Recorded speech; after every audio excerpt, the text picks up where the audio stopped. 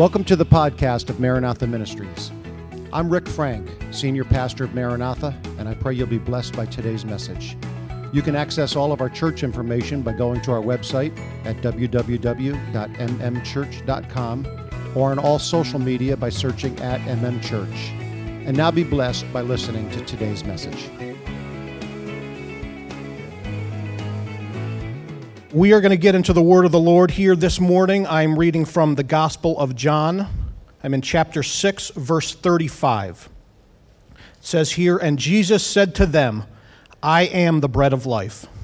He who comes to me shall never hunger, and he who believes in me shall never thirst." And from this I'll be preaching a message which I have simply entitled, The Bread of Life. Let's just have one more word of prayer here this morning. Jesus, we love you, we magnify you.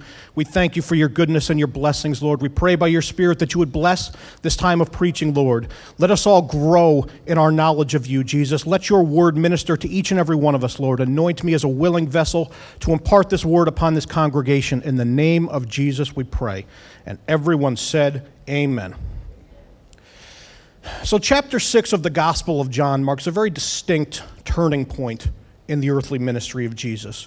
You see, at the beginning of the chapter, there's masses of disciples who are following Jesus around. Maybe it was hundreds, maybe it was thousands. We don't know exactly, but the Bible says that a great multitude followed him. It was at this time, at the beginning of John chapter 6, where we read about the miraculous feeding of the 5,000. Which is one of the few miraculous events that we actually read about in all four of the gospel accounts. And in case you're not familiar with what happens there's 5,000 men plus women and children who are all gathered together. And a young boy gives the 5 loaves of bread and 2 small fish that he has. And Jesus multiplies this to miraculously feed this crowd. Don't ever think for a second that what you have to offer the kingdom of God isn't enough. This young boy had 5 small loaves. 2 small fish. Would have been very easy for him to say, you know what? They're trying to feed 20,000 people. I'm not even going to bother saying that I have anything right here. But he gave it to God. And if we give what we have to offer to God, and I'm not just talking about money. I'm not just talking about material. I'm talking about skills. I'm talking about time. I'm talking about talent. If we just give it to God, if we put it in the Master's hands, he will multiply it and he will use it for his glory beyond a way that we can even possibly fathom in our mind. We got to put it in his hands.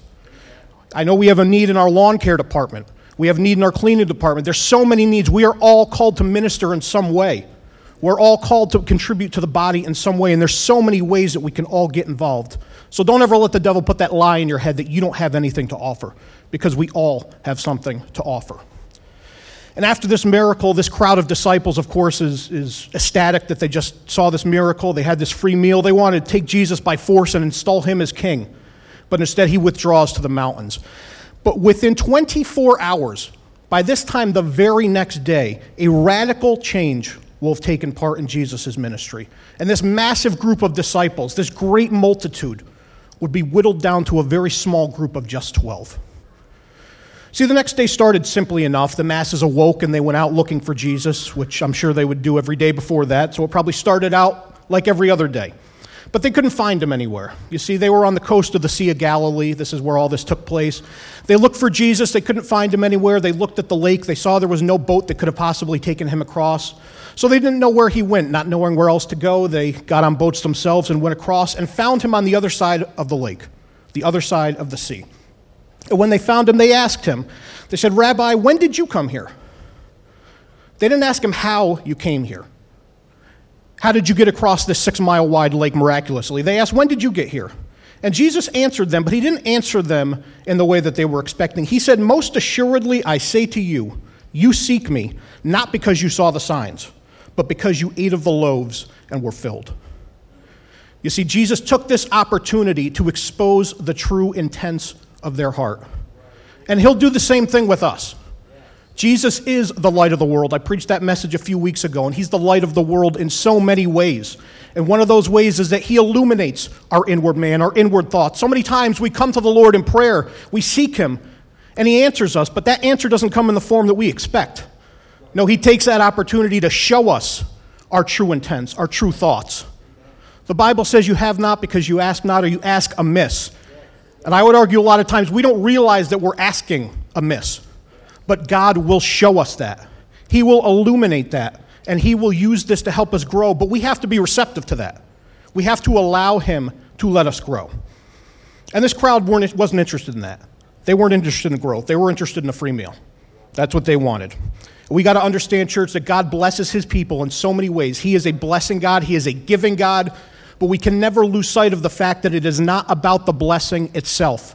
It is about the giver of the blessing. It needs to be about he who gives us these blessings. Give him a hand clap.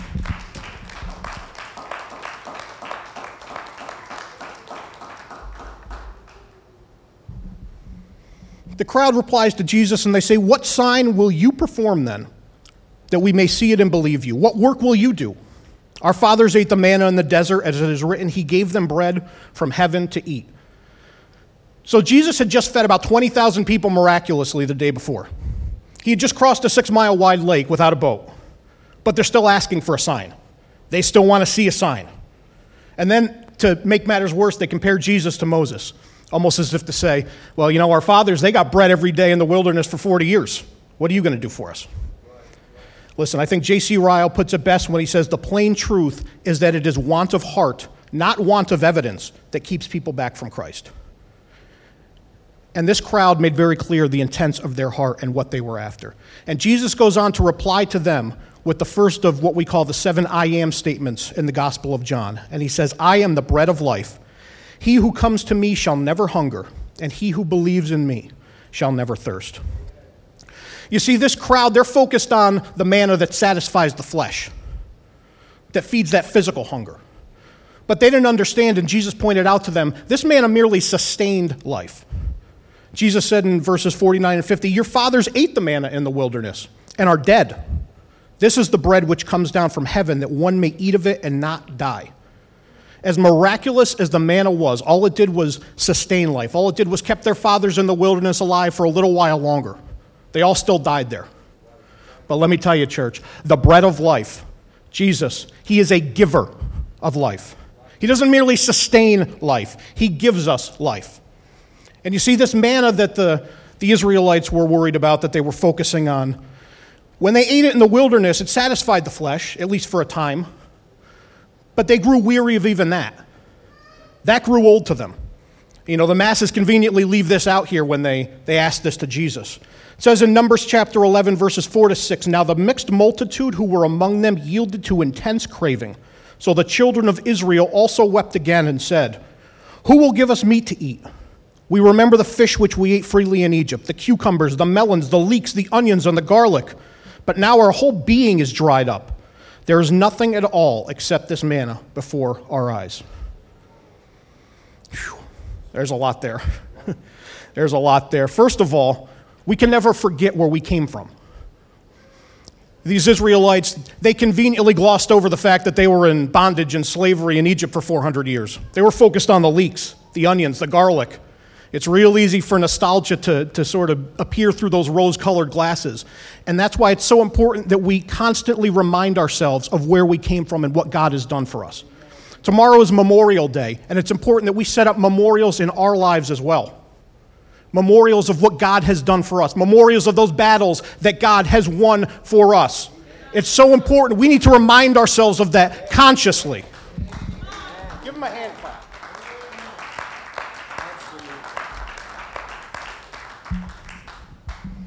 It also says here that the mixed multitude among them yielded to intense craving. Now, if there's one constant theme you could take away from the Old Testament, it's the fact that the Israelites always got in trouble when they allowed the world around them, whether it was the mixed multitude, the Canaanites, whoever it was, to influence them, to rub off on them. Church, we need to be the ones influencing the world around us. We can't let the world around us influence us, because it never ends well. That's how you get your eyes drawn away from the bread of life and drawn towards the bread that gratifies the flesh. And it's not surprising that the Israelites fell into this trap of wanting meat, because when you try to gratify the flesh, you're never satisfied. Enough is never really enough.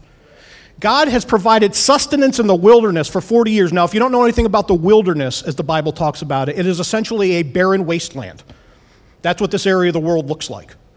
God is miraculously feeding these people day after day after day, year after year. And even that's not enough. Once you get into that cycle of trying to gratify the flesh, it is never enough. Listen, I'm not a fine dining guy or anything like that. I don't know what the nicest restaurant in town is. 6, 7, my wife's up there nodding. Yeah, you're not a fine dining guy. Hey, there's nothing wrong with ordering a pizza, okay? But, wherever it is, wherever the nicest restaurant in town is, you could go there and you could get the Wagyu beef that's aged 18 months in an oak barrel somewhere and, this and that. And hey, I'm not knocking that. If that's your thing, that's great. But you could have the nicest 5-course meal that is on this planet, and you're still going to want breakfast the next day. It doesn't last. You are never going to fully satisfy the flesh. And even if somehow you could sustain and quelch that physical hunger, the flesh would just want something else, more power, more money, sex, drugs, whatever. You fill in the blank. Church, there is only one thing that can give us everlasting satisfaction, and that is the bread of life. That is Jesus. There is no substitute for Jesus. There's nothing that can fill that spiritual void within us that longs for a relationship with Him. There's nothing that feeds that hunger, and there's nothing that can truly satisfy us except Him. And of course, we live in a world where society tries its very best to minimize the things of the Spirit, minimize Jesus, and maximize the things of the flesh. I like to read studies occasionally and keep abreast of what's going on, and I found a couple that were very telling. According to Discover magazine, this is a study that was published last year, it was revealed that Americans were the most unhappy that they have been since the study had first started in 1972. The most unhappy. Of course, the magazine goes on to say that COVID-19 may be responsible for much of the drop, but more than a global pandemic, a mix of economic, social, and cultural circumstances have joined together to create a particular kind of American discontent. But listen, I got news for you. This American unhappiness, it doesn't have anything to do with COVID-19. It doesn't have anything to do with economic reasons. You look at the last 50 years, by every available metric, the wealth of the average American and the availability of consumer products has increased in this time. Has nothing to do with money, has nothing to do with COVID. This Gallup poll that was published around the same time, I think, clues us in on what the problem is. As if we didn't already know. We already know, but if you needed evidence. For the first time ever, as of last year, the majority of Americans do not belong to a church. For the first time in the history of this nation. This generation that we live in is the most spiritually disconnected generation in the history of the United States of America. And there is a clear correlation between unhappiness and this separation from God, and this separation from Jesus, and this minimization of God in our country. This nation has lost sight of what is important, and that is Jesus. He is all that matters. And church, it's our job to bring this message to this world that would love to minimize God. We need to bring this message to this world. We need to bring this message to those 1,000 lost souls who are in this capital region right now.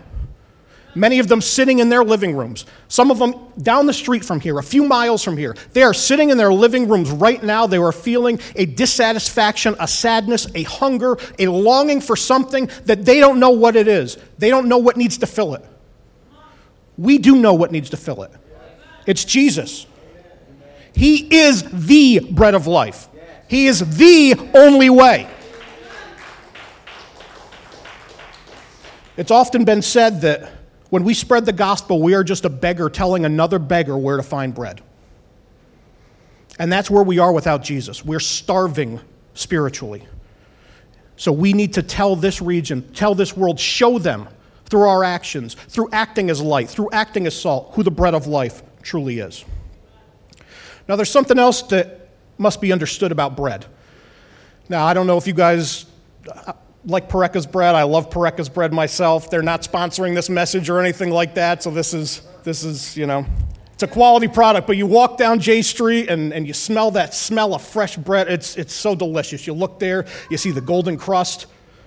Listen, bread can smell phenomenal. It can look phenomenal, but it doesn't do anything for you unless you eat it. Jesus says in verse 58, "He who eats this bread will live forever." And the way that we eat this bread that Jesus speaks of. The way we eat the bread of life is by taking to heart what he said in verse 35, when he said, "He who comes to me shall never hunger, and he who believes in me shall never thirst." Those two key words are come and believe, and we have to understand what those words mean. We need to come to Jesus by turning away from our sinful nature, turning towards him in repentance, coming to him in repentance. And if we fall short, which I'm not trying to say to justify sin, but we will, we need to come back to him. We need to keep coming to the altar. If you're struggling with something that you can't beat and you don't know why, you keep bringing it to him. Keep bringing it to him. And he will deliver you from it. I'm not saying it's going to be easy, but keep bringing it to the altar. And we need to believe the Word of God and apply it to our lives. And that right there is the key to understanding what the word believe means, because that's a word that's been twisted by this world we live in. You see, when the Bible talks about belief, there is always an action component involved, which makes sense, because if someone tells you that you need to do something, right, and you believe them, you're going to do it. If they tell you you need to do something and then you don't do it, obviously you don't believe them. You're just paying them lip service. And thankfully, the Word of God tells us very clearly what we must do to be saved. Jesus says in John chapter 3, verse 5, "Most assuredly I say to you, unless one is born of water and of the Spirit, he cannot enter the kingdom of God." Acts chapter 2, verse 38 says, "Repent and let every one of you be baptized in the name of Jesus Christ for the remission of sins, and you shall receive the gift of the Holy Ghost." Church, we need to repent of our sins. We need to be baptized in Jesus' name. We need to be filled with the Holy Ghost. And then and only then can we be confident in our everlasting salvation. Let's give the Lord a hand clap of praise here.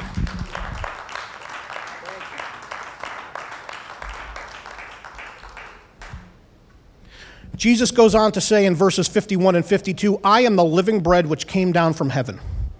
If anyone eats of this bread, he will live forever. And the bread that I shall give is my flesh, which I shall give for the life of the world." The Jews therefore quarreled among themselves, saying, "How can this man give us his flesh to eat?" Now, it would have been very easy for the Jews to get offended at this concept of flesh eating. Cannibalism was something that even the Greeks and the Romans, with all their, shall we say, moral looseness, they drew the line even when it came to that. But of course, Jesus wasn't talking about cannibalism. He wasn't talking about physically eating his flesh. He was talking about something much more important here. He was talking about something with eternal consequences here. He was pointing forward to Calvary, when he would literally give his life, give his flesh as an atoning sacrifice to pay the price for each and every one of our sins. And you see, the Jews would have understood this concept of atonement and this concept of sacrifice. But instead, they chose to become offended. They chose to quarrel among themselves. And in the same way, we have to understand that the cross does cause offense in this world that we live in today. The very nature of the cross guarantees that it will cause offense in the society that we live in. Because the fact that humanity is lost in sin and in need of a Savior flies directly in the face of all of the self-glorification, the self-exaltation, and the self-worship that this world loves to preach and throw in your face today. They are in direct contradiction to one another. Martin Luther, one of the fathers of the Protestant Reformation, a man who, I'll be honest, I have some disagreements with, but I do agree with him on this.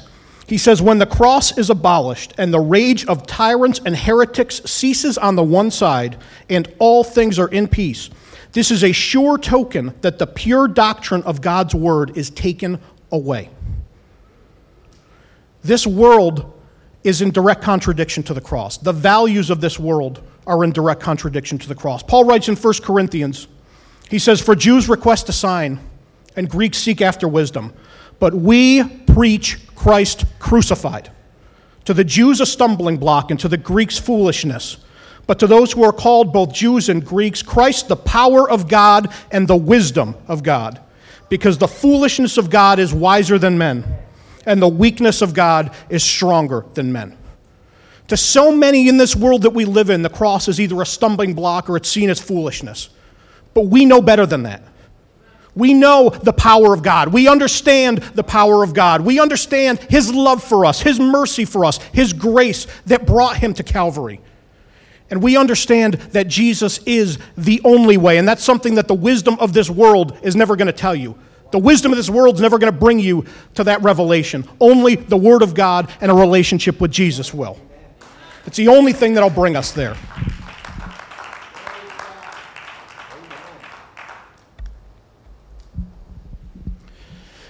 Now, at the end of this bread of life discourse that Jesus gives in this chapter, the Bible tells us the reactions of those disciples who heard it. And this is where that radical change in his ministry comes in that I had referenced.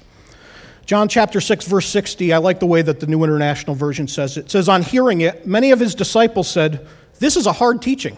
Who can accept it? See, they were all in for the free bread. They were all in for the blessings. They were all in for the meal. But they were not in for the hard preaching. Then you go a few verses later in verse 66, it says, from that time, many of his disciples went back and walked with him no more. Just like that mass of thousands of disciples was whittled down to a group of 12 who stayed with him. And church, we need to understand that to truly follow Jesus is not easy. It's not an easy walk. Matthew chapter 7 says, enter by the narrow gate, for wide is the gate and broad is the way that leads to destruction, and there are many who go in by it. Because narrow is the gate and difficult is the way which leads to life, and there are few who find it. And there's so many Christians in this world who want to have it both ways, who want to walk along that broad path, who want to live the way the world lives, who don't want to make a change in their life. But you see, Jesus calls us to something different. He says in Mark chapter 8, when he had called the people to himself with his disciples also, he said to them, whoever desires to come after me, let him deny himself and take up his cross and follow me. Church, we need to understand that the Christian walk is not always an easy one. Certainly there will be seasons of blessings. There will be seasons of abundance. But there's going to be seasons of trial as well. You see, these 12 disciples who stayed loyal to him, they were there for the feeding of the 5,000. They were a part of that. They saw the miraculous. They experienced the miraculous right there. But you know where they were a few short hours later? They were in the middle of the Sea of Galilee on a small boat trying to row across in the middle of a storm in the darkness. That's where they were a few hours later. And I want to turn this into a geography lesson, but if you understand the way the lake is set up and where they're going, it's pretty much a certainty that they were rowing directly into the wind this whole time. The Bible says they had to row 3 or 4 miles directly into the wind before they saw Jesus walking on the sea. And so often, that's how true discipleship can feel. Like you're rowing into the wind. You're giving it everything you've got. You're going pull after pull after pull, and you're barely making any progress. Or you're just floating in place.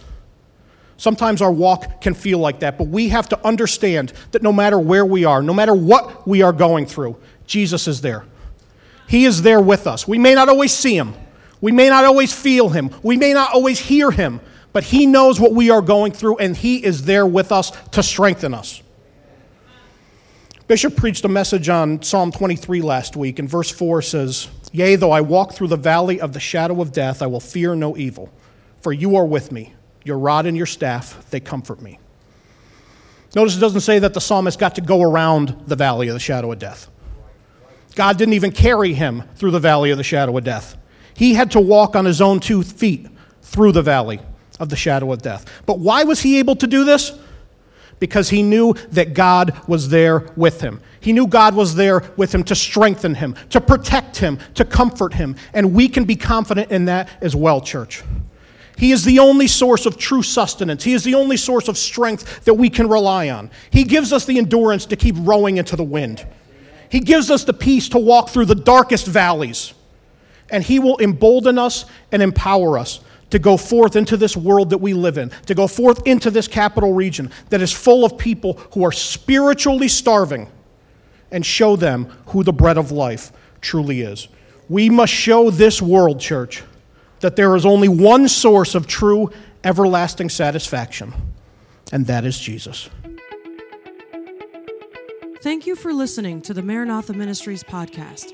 If this message touched you, please make sure to subscribe for more sermons from Pastor Frank and the ministry team here at Maranatha, as well as follow us on our social media platforms. We are located in Schenectady, New York, and if you are in the area, we invite you to join us during our weekly Sunday service starting at 10:30 a.m. We look forward to you joining us again next week for another anointed message. Thank you, and God bless.